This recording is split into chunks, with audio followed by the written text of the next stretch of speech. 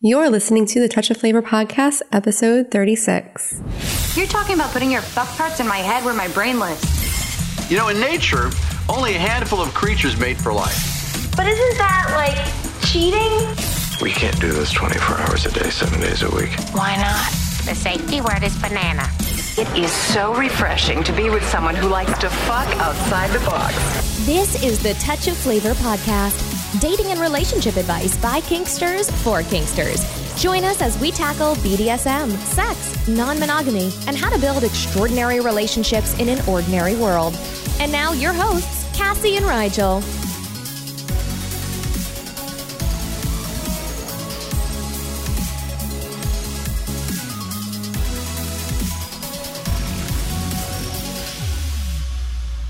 All right, guys, so we've got another Q&A episode for you today, and we've actually got a ton of questions. So we're going to dispense with the small talk today, and we're just going to hop right in. Hi, I've been trying to figure out how the whole concept of multiple partners would work. You know, I've broken it down to the multiple energies that a person has. There's time, there's sex, there's emotions, and wealth as far as long-term relationships go.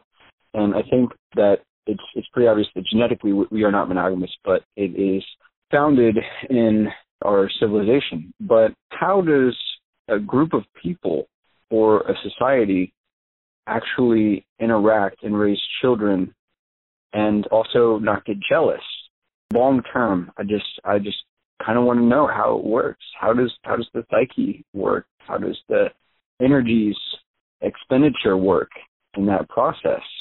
You know, I would love to go through life without feeling jealous, or to go through life without feeling guilty for being attracted to somebody who is not my spouse. I'd love to hear back from you. Thanks. Bye. I really love the honest search for answers there. I will say, you know, that's a lot. That's a lot. I mean, that's basically asking the whole theory of polyamory, but I'm going to do our best to answer your questions here. The first part, you know, you say that it's broken down into time and sex and emotions and wealth and longer term relationships. And, you know, essentially that sounds to me like you're saying that you realize those are finite and you're unsure of how to divide them. And my answer to that's going to be, you're exactly right. You have an unlimited amount of love to give, but you don't have an unlimited amount of time and energy and resources.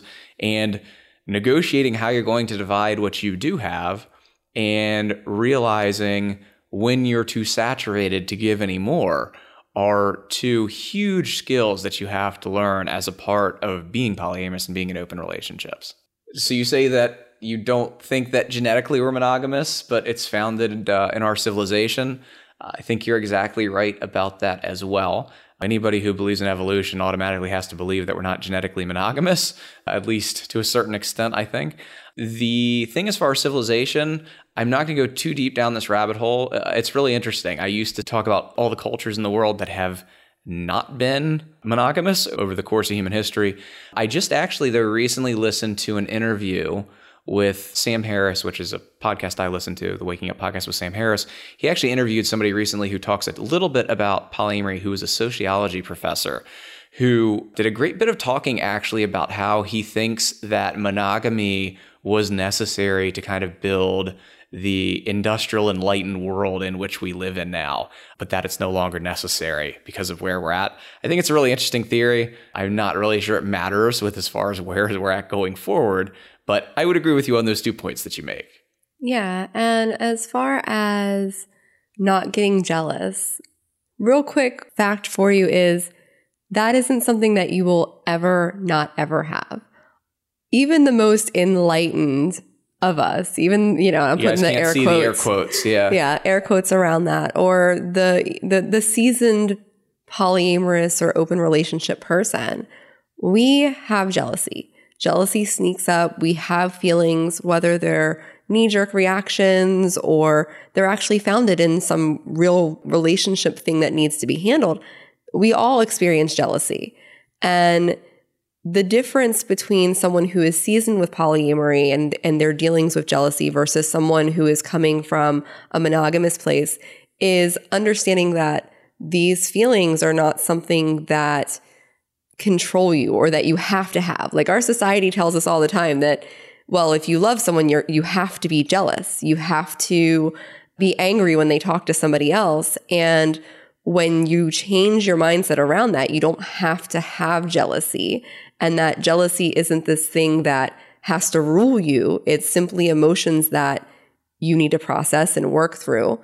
It really kind of changes that whole element of jealousy being this thing that is even necessary not to ever have. We all have jealousy. It all pops up. And sometimes it's not even because our partner has a partner. It might be because your partner has a job and you're jealous that it gets more hours than you do. That's my personal jealousy that I've gotten before. So it's okay to be jealous. The idea is to have less of it and to be able to recognize it in a way of how do I just deal with this and what are these emotions? And from here, what do I do? It's about your actions after jealousy, not really the jealousy itself. Yeah, a couple things here. One thing that I found to be very helpful, and some people find this to be helpful and some people don't, and I really think it's just how you conceptualize it and if you find it helpful for you.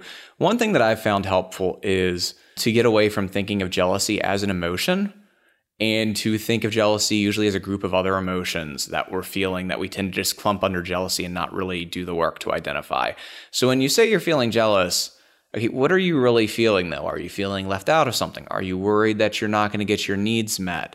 There's tons of other emotions. Is there something that you're angry about? There's tons of other emotions that fall under what we call jealousy. And, one of the first steps to dealing with jealousy is to identify what it is you're actually feeling. And then to ask yourself, okay, well, here are the emotions I'm actually feeling. Are these a sign of something actually that I'm missing out on, something that I need to, are my needs not getting met in some way? Are my wants not getting met in some way? And if the answer is yes, are you feeling jealous because there's something that you're not getting that you need or that you want? Then you have to look at your agreements and look at negotiating those to make sure that you're getting your needs and wants met. If the answer to that is no, you're feeling jealous for reasons that don't have to do with you not getting your needs met. Maybe it's just you're just jealous because that's an activity. Maybe you're talking about sexual activity and that's an activity that you wanted to be the only person that person did something with or did that particular activity with because it made you feel special or whatever the case may be. Then you have to work on self-soothing and comforting and knowing when to own that it's your feelings. It doesn't really have anything to do with the other people involved. And you got to do some self-work on that. Last thing I'll say to this is I think a lot of people who are newer to polyamory tend to think that the jealousy is going to arise around sex. And I find that often is not the case. Once you get over kind of the cultural norms of you're only supposed to have sex with your spouse, really that jealousy about sex tends to disappear pretty quickly. And it tends to be about the smaller everyday things that are involved in the romantic part of polyamory. We have one very good friend who says, it's not about who's fucking who. It's about where the spoons are getting put away in the house, right? It's that kind of small stuff. That is the stuff that we would tell you about jealousy. How does a group of people or society interact and raise children? I think that how the changes we would need to make to society to become more of a poly-friendly society. First off, a lot of people do have multiple partners, whether it's cheating or, they're just dating and it's not incredibly serious. So a lot of people do have multiple partners. I think that's a very broad conversation. I think there would probably need to be a lot of talk around the legal changes that would need to take place, take some of the benefits and responsibilities and things like that are involved in a marriage, like some of the rights that you get right now, and make them more easily contracted. I think that would be that. I think how society would need to change as a whole for polyamory is a very broad discussion. Not feeling jealous and guilty. I think that the best way to deal with not feeling guilty is to talk about a couple of the more common myths that I think that people bring into non-monogamy from the monogamous world that tends to make them feel guilty.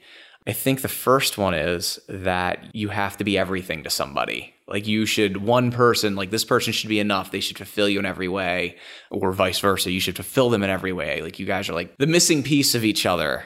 And, there's that one person out there and you guys should be able to give each other everything that you need. And that's the only person you should need. If you need something else, there's something wrong with you. Yeah, and that's simply not true. And we don't do it when it's say, for instance, I have some sort of hobby or interest that I'm interested in, and my spouse isn't interested. Say I want to go do knitting and my spouse is not interested. If I went and found a knitting partner, No one would say, well, why do you have this friend? Well, are you not happy in your marriage? Well, no, I'm happy in my marriage. I just have someone else that I like spending time with and who happens to like knitting too. That tends to be a huge sort of myth just around our spouses, but we only do it when it comes to another partner, a romantic partner.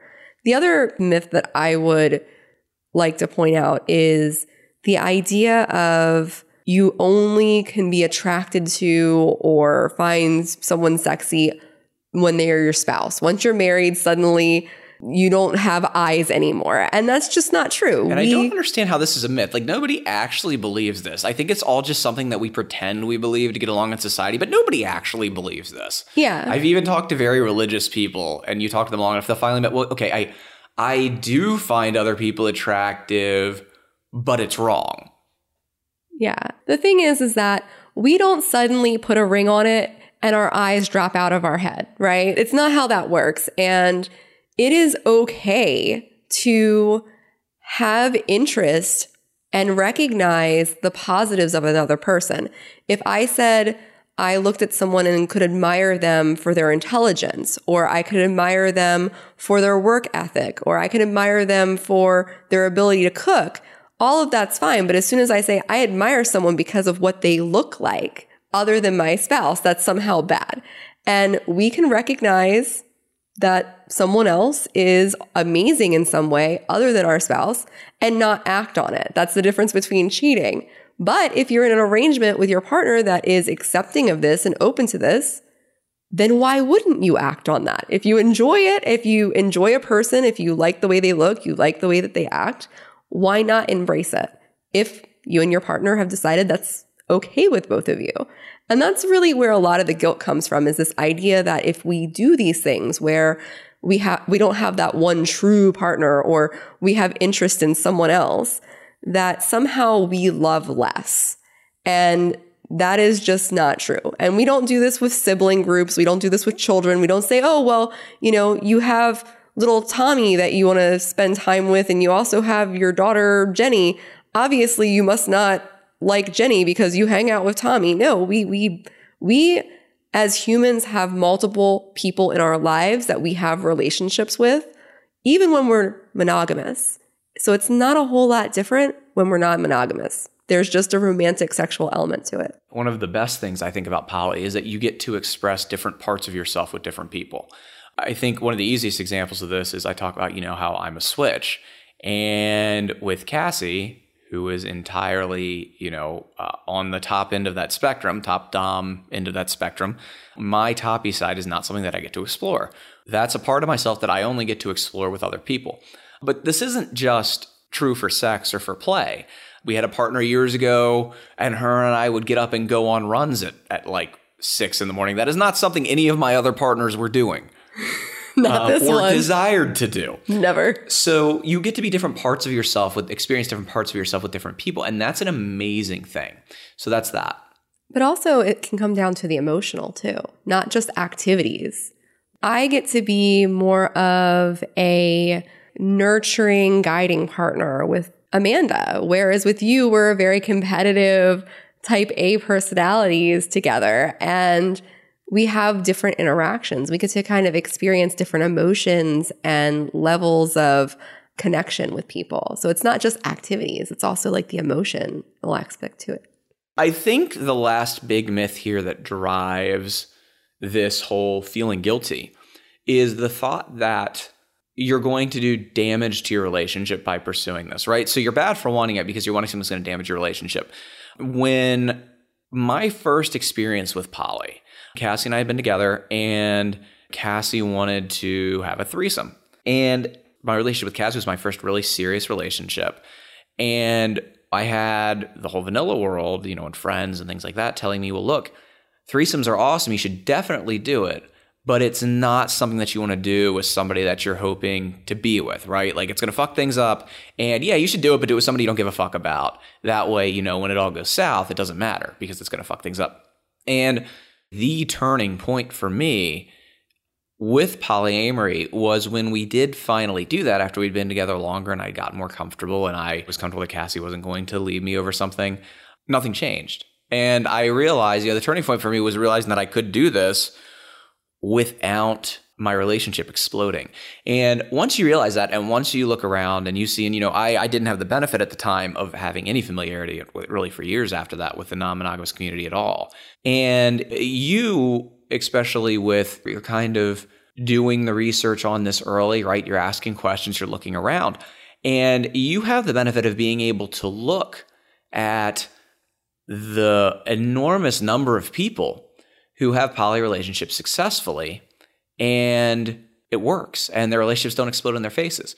I think that is a major thing.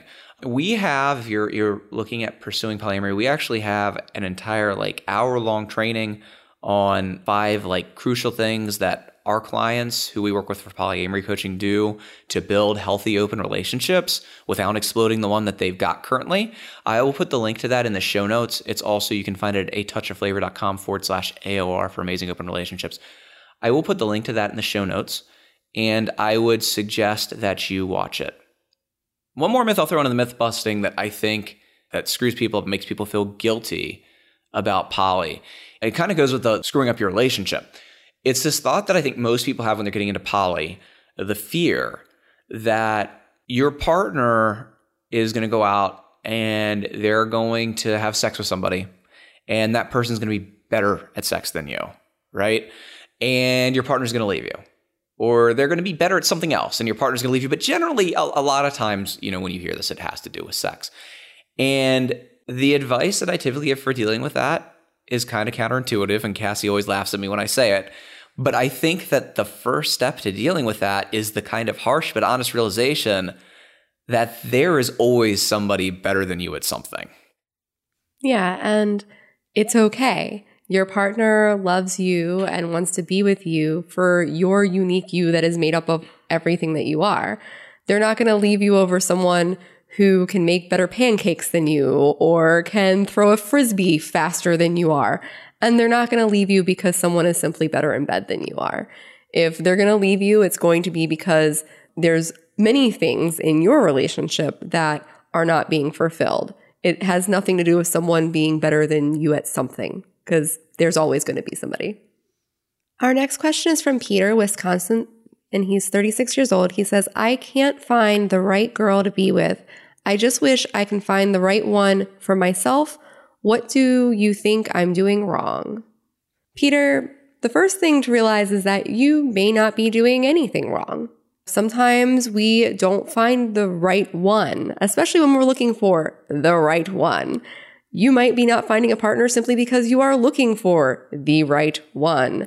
And the reason why I'm saying that is because when we have a big ideal in our mind of exactly what our partner is supposed to be the one, a lot of times we start kind of scratching away a lot of other possibilities and a lot of opportunities that otherwise could have formed into a relationship. It could have been something that we may not have thought was going to hit it off right away. Me and Rigel, for example, when we first met the first time, we couldn't even stand each other. We didn't even like who each other were. But the second time we met, we kind of hit it off. And from there, grew. So if you're going out with this idea of trying to find the right girl or the one, most likely you're excluding a lot of people. That being said, there could be a couple of things that you could be doing wrong.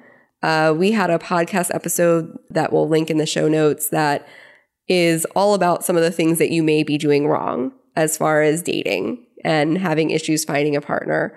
But I would really examine the idea of you looking for the right person. Because a lot of times, I'm not trying to go back to that old saying, when we're not looking, we'll find people. That's BS. You actually do have to apply some time and energy to looking for partners. If you're sitting at home playing Xbox and never going out and never meeting anybody, obviously you're not going to find a date. But if you're putting a lot of weight into this idea of trying to find the perfect mate for you right now, most likely you're not going to find that person, because that person that you meet is not going to live up to that the first time that you interact with somebody. It's going to take getting to know someone and interacting with people. So maybe taking that date with somebody that you're like, well, that person's kind of good looking and They seem like they might be nice, but I don't think they're the one. Still take that date. If you are not going to regret sitting across the table from them, it's worth sitting down and actually having a conversation and interacting and seeing if it goes somewhere. The issue with this question that I have is it's a very broad question, right? It's you're saying, what are you doing wrong? And that's really kind of impossible to answer because you aren't giving us any information to make that judgment with. So there could be a lot of things would be my answer. What I will say is, just as a very general thing, if you're listening to this podcast, I have to assume that you're either poly or kinky, or you've gotten horribly lost somewhere. So the thing that I can tell you that I think will be broadly applicable to you, regardless of what you're currently doing right now, is that you want to look for your own kind.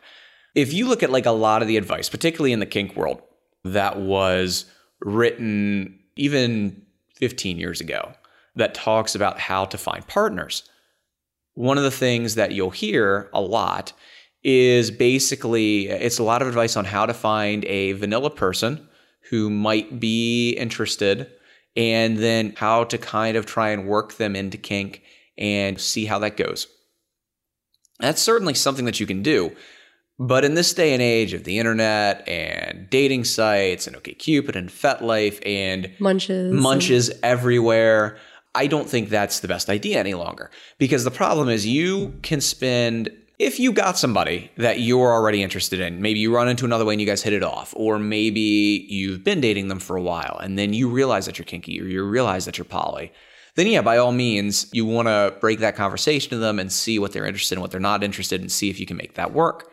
But with there now being such a big fishing pool, so to speak, it really doesn't make a lot of sense to put in all that time and all that energy into a relationship where you guys may be incompatible on some really fundamental levels. The piece of advice that I will hand out without having any further information is make sure that you're looking among your own kind. You know, if you're kinky, go out and find some munches. You know, get on FetLife. Don't use it as a dating site. It's not a dating site. Use it to find some munches in your area.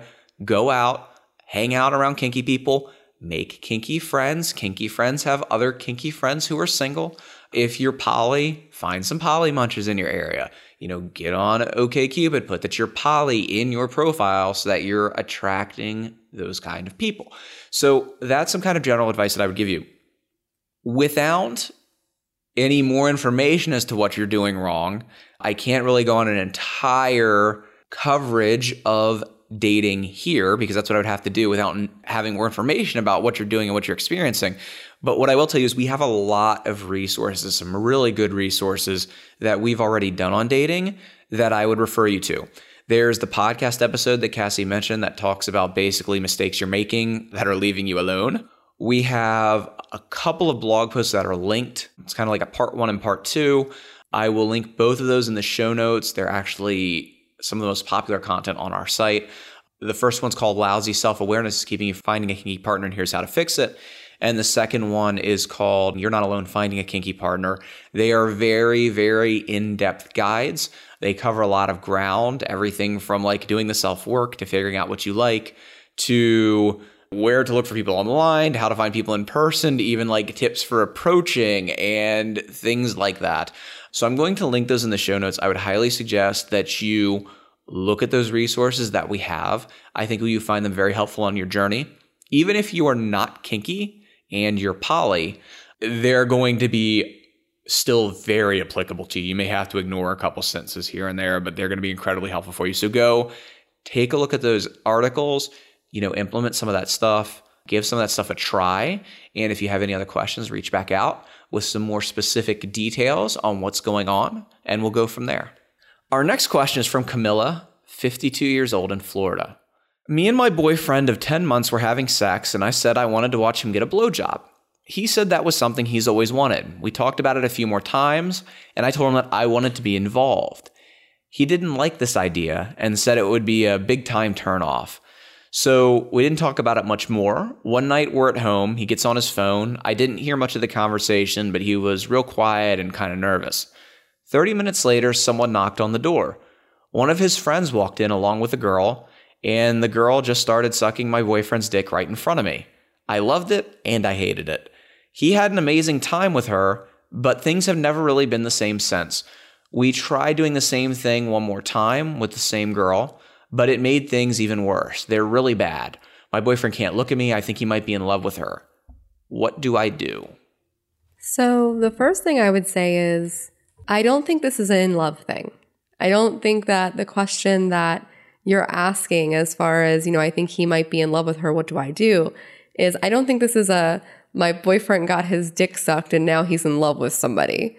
I think this comes down to more of a interaction and the new experience stuff going on. So I think it would be a lot easier for you to deal with if you can remove that idea of my boyfriend is suddenly falling in love with somebody else because they sucked his dick.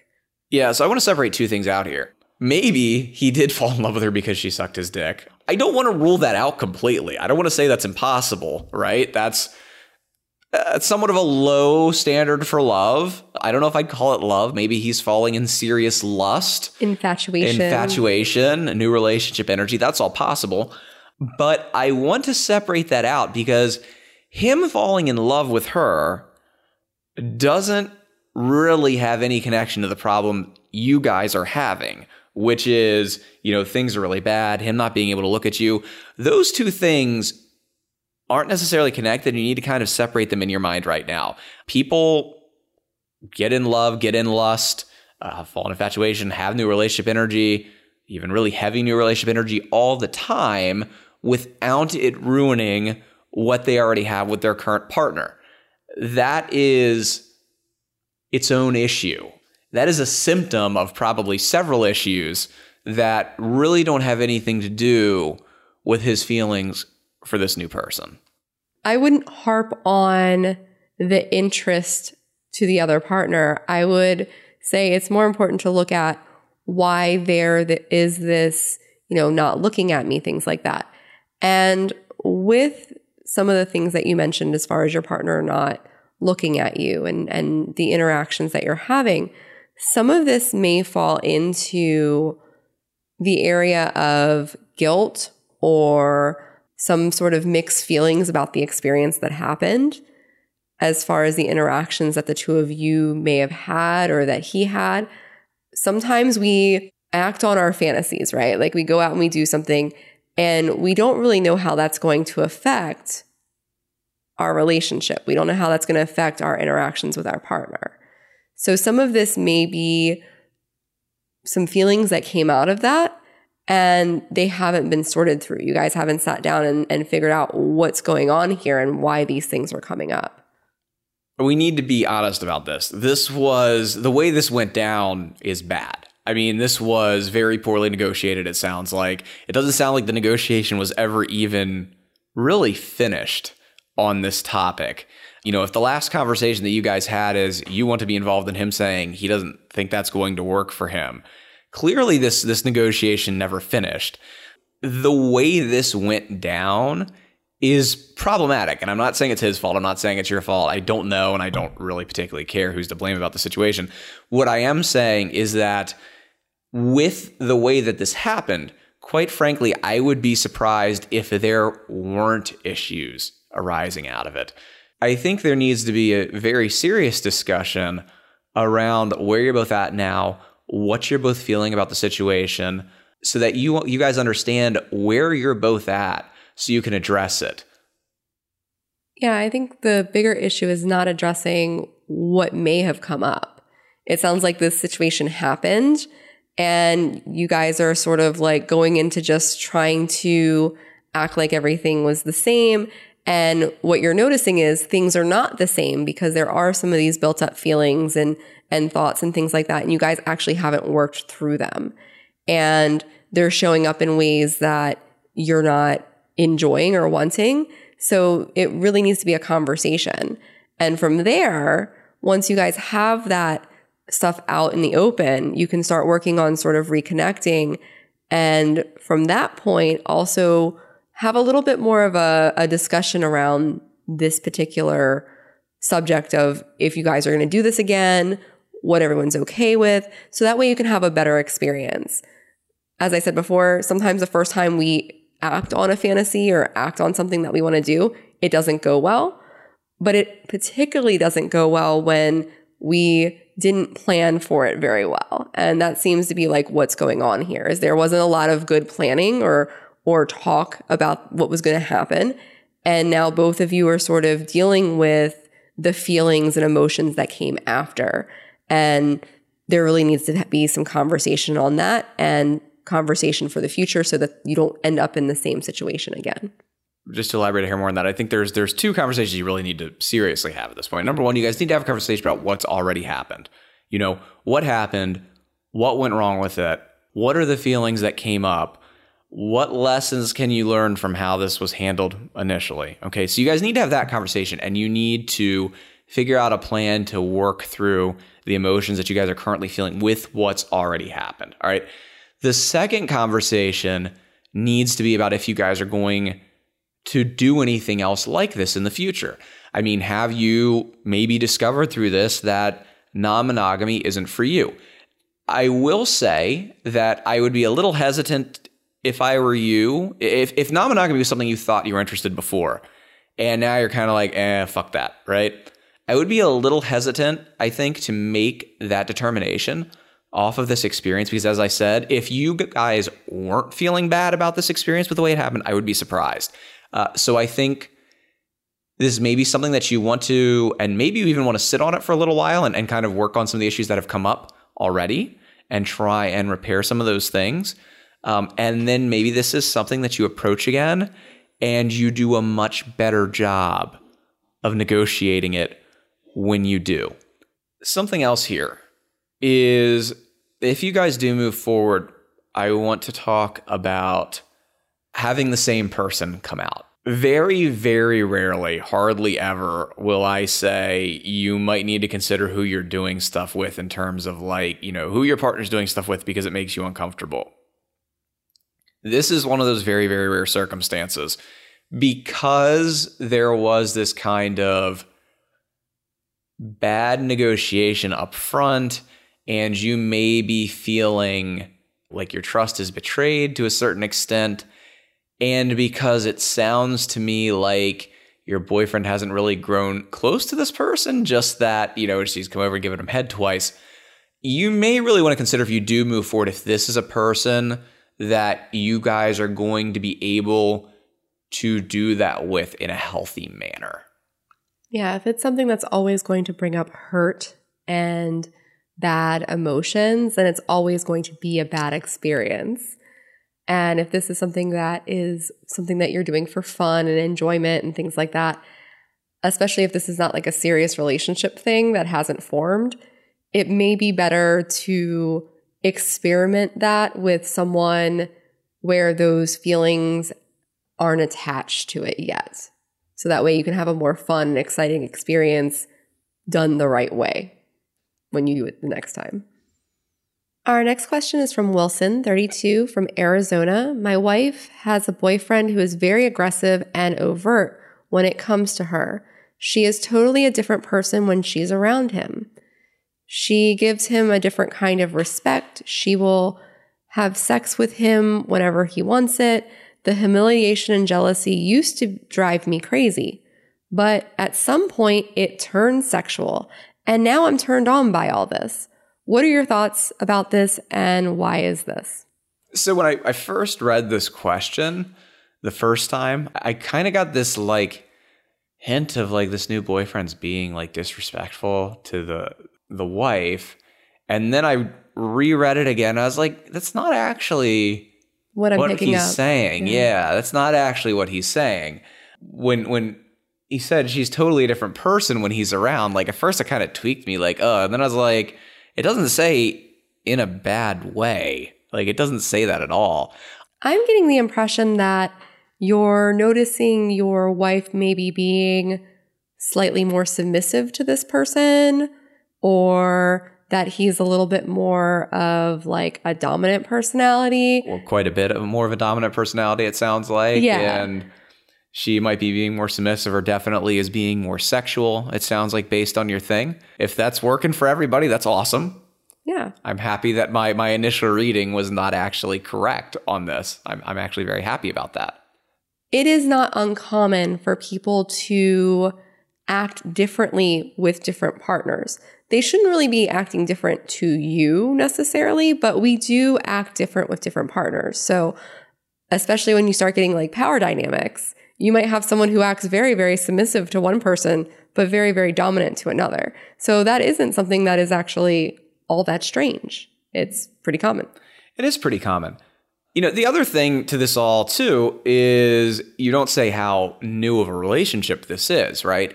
And anytime we're in a new relationship, there's that honeymoon period, if you want to call it the honeymoon period, or new relationship energy, or I just call it the bright, shiny phase, right? Where we're way more sexual with this person than we will probably be on a normal level, and a lot of times than we are with our current partner or partners. And there has been some research that the novelty of changing relationships is actually more of a turn on for women. The novelty of new partners is actually more of a turn on for women, typically, than it is for men. This is not an uncommon thing that your wife gets a new partner and that they're having sex a lot more often.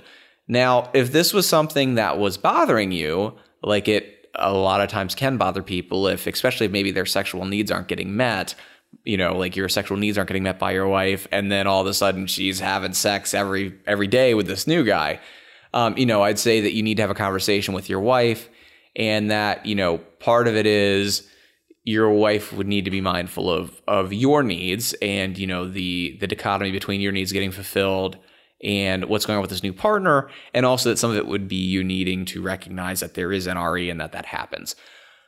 But it doesn't sound like at this point that you're coming to us that is actually the case. Yeah, now it's turning you on. So my thing is that why is this? Well, really, you just got to look at your own enjoyment. And I like to tell folks a lot, especially about like fetishes or things that they're enjoying sexually. Don't try to Dr. Phil yourself. Like, you'll rack your brain trying to pinpoint why. If it works for you, if you're enjoying it right now, just embrace it. Like, enjoy what it is rather than trying to pinpoint some reason for it. Cassie likes mermaids. Yeah. Like, could I sit there and Dr. Phil myself and try to figure out why I like girls that have fishtails? I could, or I could just look at your very small supply of mermaid porn. Yes, exactly. And again, anybody out there who makes mermaid porn, send it my way. But regardless, it doesn't really matter why. If it's working for you, if you're enjoying it, things may change in this dynamic. As Rigel was talking about, there might be a drop off at some point where she's having less sex or something like that. But just enjoy it. Like, if this is working for you and this is something that feels good right now, enjoy it. Don't try to overanalyze it and make it something that doesn't need to be. Yeah, so I'm not going to try and figure out why. I don't think most of us know why we like things that we like. Get all Freud there for a minute, but I don't think it really does you any good. What I will say that might be helpful to you is that this is not an uncommon fetish. So, it's whether it's cuckolding or, hot wives or whatever, there's various phrases floating around for it. I have my Tumblr, and my Tumblr has my porn, and a lot of my porn, feeds that I'm subscribed to are female dominant porn feeds. And a good percentage of the stuff that comes through, even though it isn't my kink, is like cuckolding. Like, this is a very, very common fetish. So can't tell you why it's turning you on necessarily, but I can tell you there's a lot of other people that it turns on as well. And maybe it doesn't have to do with her being with somebody else. It may just be the vibe that she's giving out. Is she being more sexual? Is she giving off that like frisky vibe? And you're picking up on it and it's hot. Sometimes when we have new partners, we have a little bit more of that sexual energy. We're putting that stuff out. So regardless of what it is that you're picking up that you're finding hot and awesome and a turn on, just enjoy it. Something that may be helpful to you is if you are feeling you're kind of like, man, I don't understand these feelings. Like, I don't know, like maybe it's a little weird. Like, a lot of times, especially with men, when it's submissive things, there's this whole kind of stigma around being submissive as a male. I actually talk about that quite a bit sometimes. And not only is there a whole stigma around being submissive as a male, but there's an additional stigma for the kind of thing that you're talking about, right? So if you find yourself in a position where you're questioning yourself on this, and maybe it would be helpful for you to understand that there's other people who are into this and you're not weird and it is okay, go on FetLife, search for like cuckold, or hot wife or whatever. Find some groups that are filled with people just like you. Go in there, hang out, listen to people talk, ask some questions.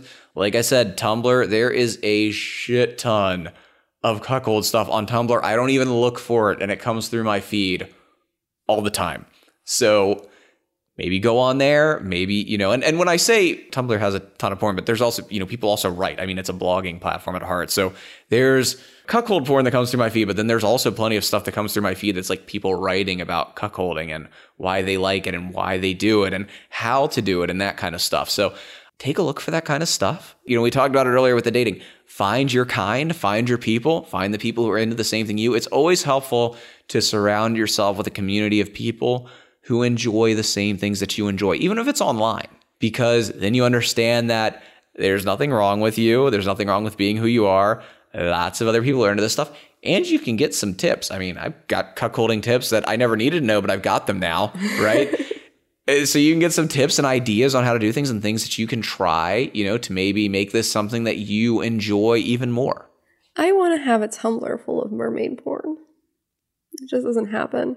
I can find a shit ton of mermaids on Instagram and on other things, but there is no mermaid porn. Instagram allows nudity. I understand that. I'm not saying that. I'm saying I masturbate to them anyways. Yes, I was like, don't criticize my masturbation fodder. Like, it may be something that's an advertisement for the Ren Fair. I don't care. It's hot. It looks good. I'm happy with it. Cassie is masturbating to your pictures, Instagram mermaid chicks. All of you.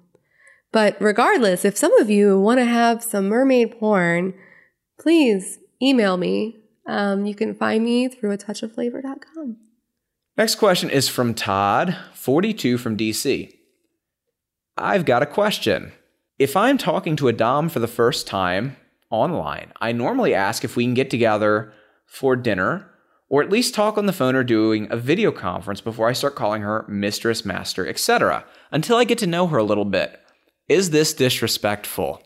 From the dominant person perspective, no. I don't expect anybody to call me mistress or call me madam or call me whatever simply because they're talking to me. And what I will say is don't call people things that they don't want to be called. Like, I get ticked off when someone says, Mistress Cassie, that sort of thing, because I say madam.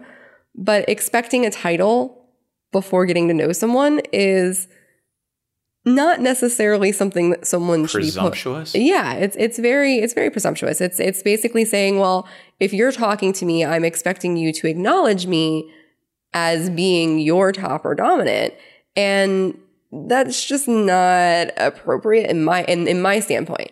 I know there's a lot of dominants out there that want to be addressed that way, but I think that there are a lot that recognize that this is not something where I am your master or your mistress or your madam or daddy or whatever right off the bat. It is the idea of getting to know somebody.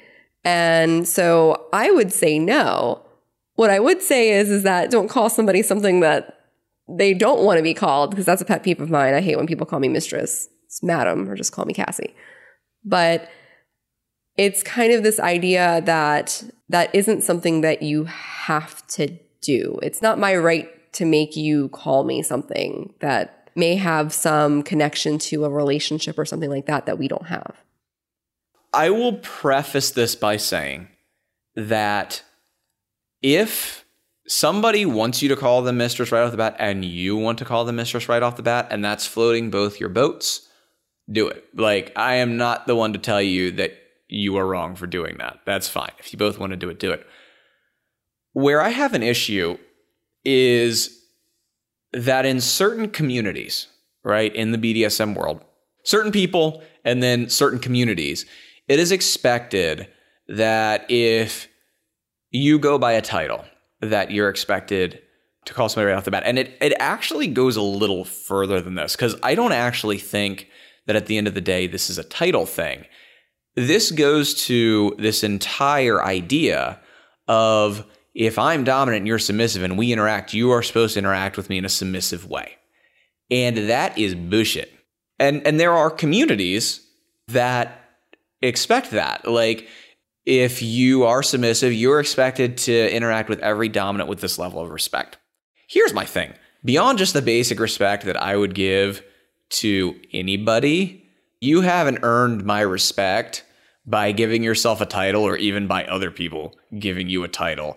There is no fucking certification for any of this stuff that entails any level of respect for me for your self-appointed, or even if other people giving it to you, mostly self-appointed a lot of times title. Or even if it's not self-appointed, title that doesn't actually really have any clear definition and therefore doesn't actually mean anything. And quite frankly, like I said, beyond the basic respect that I give to everybody as being a human being who exists, my respect is not something that I give very easily.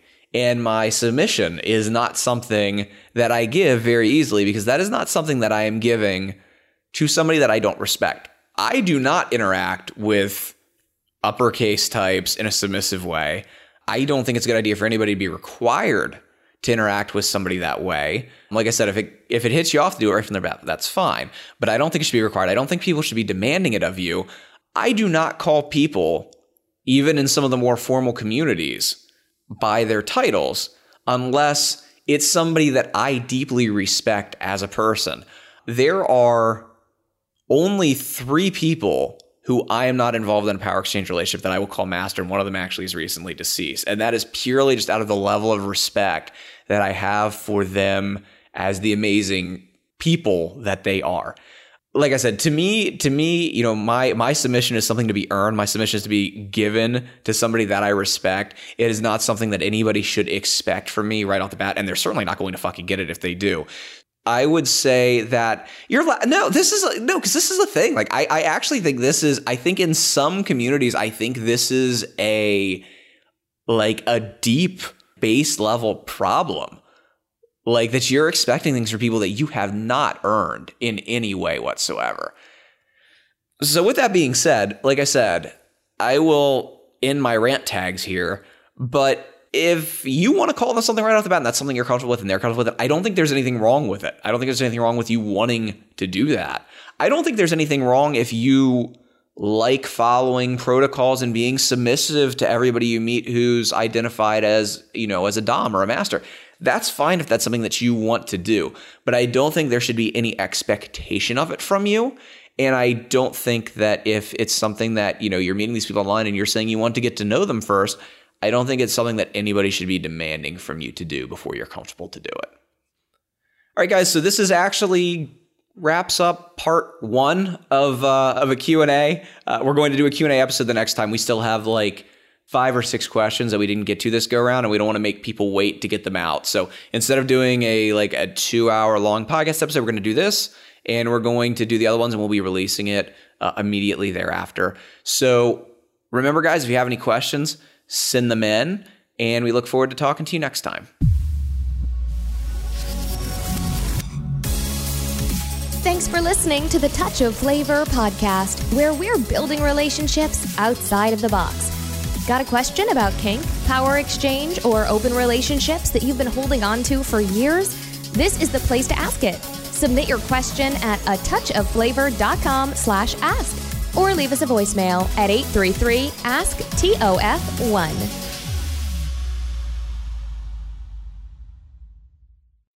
Maybe he is falling in love with her because he sucked her dick. You said that backwards. I did. Maybe, I mean, you don't know. You don't know what else happened. It does, though. My Tumblr all the fucking time is cuckold stuff. Cuckold, and lately, like, the 3 things that come across my, like, when you're into femdom, that come across my feed all the time that I'm not into, but constantly come across my feed because anytime you follow femdom stuff, it comes across cuckolding, chastity, and lately giantism. Like, I don't know. My Tumblr's been going through a phase of like giantism, like women putting tiny little men in their pussies lately. Like, I don't really know what it is, but there's a lot of it currently floating around.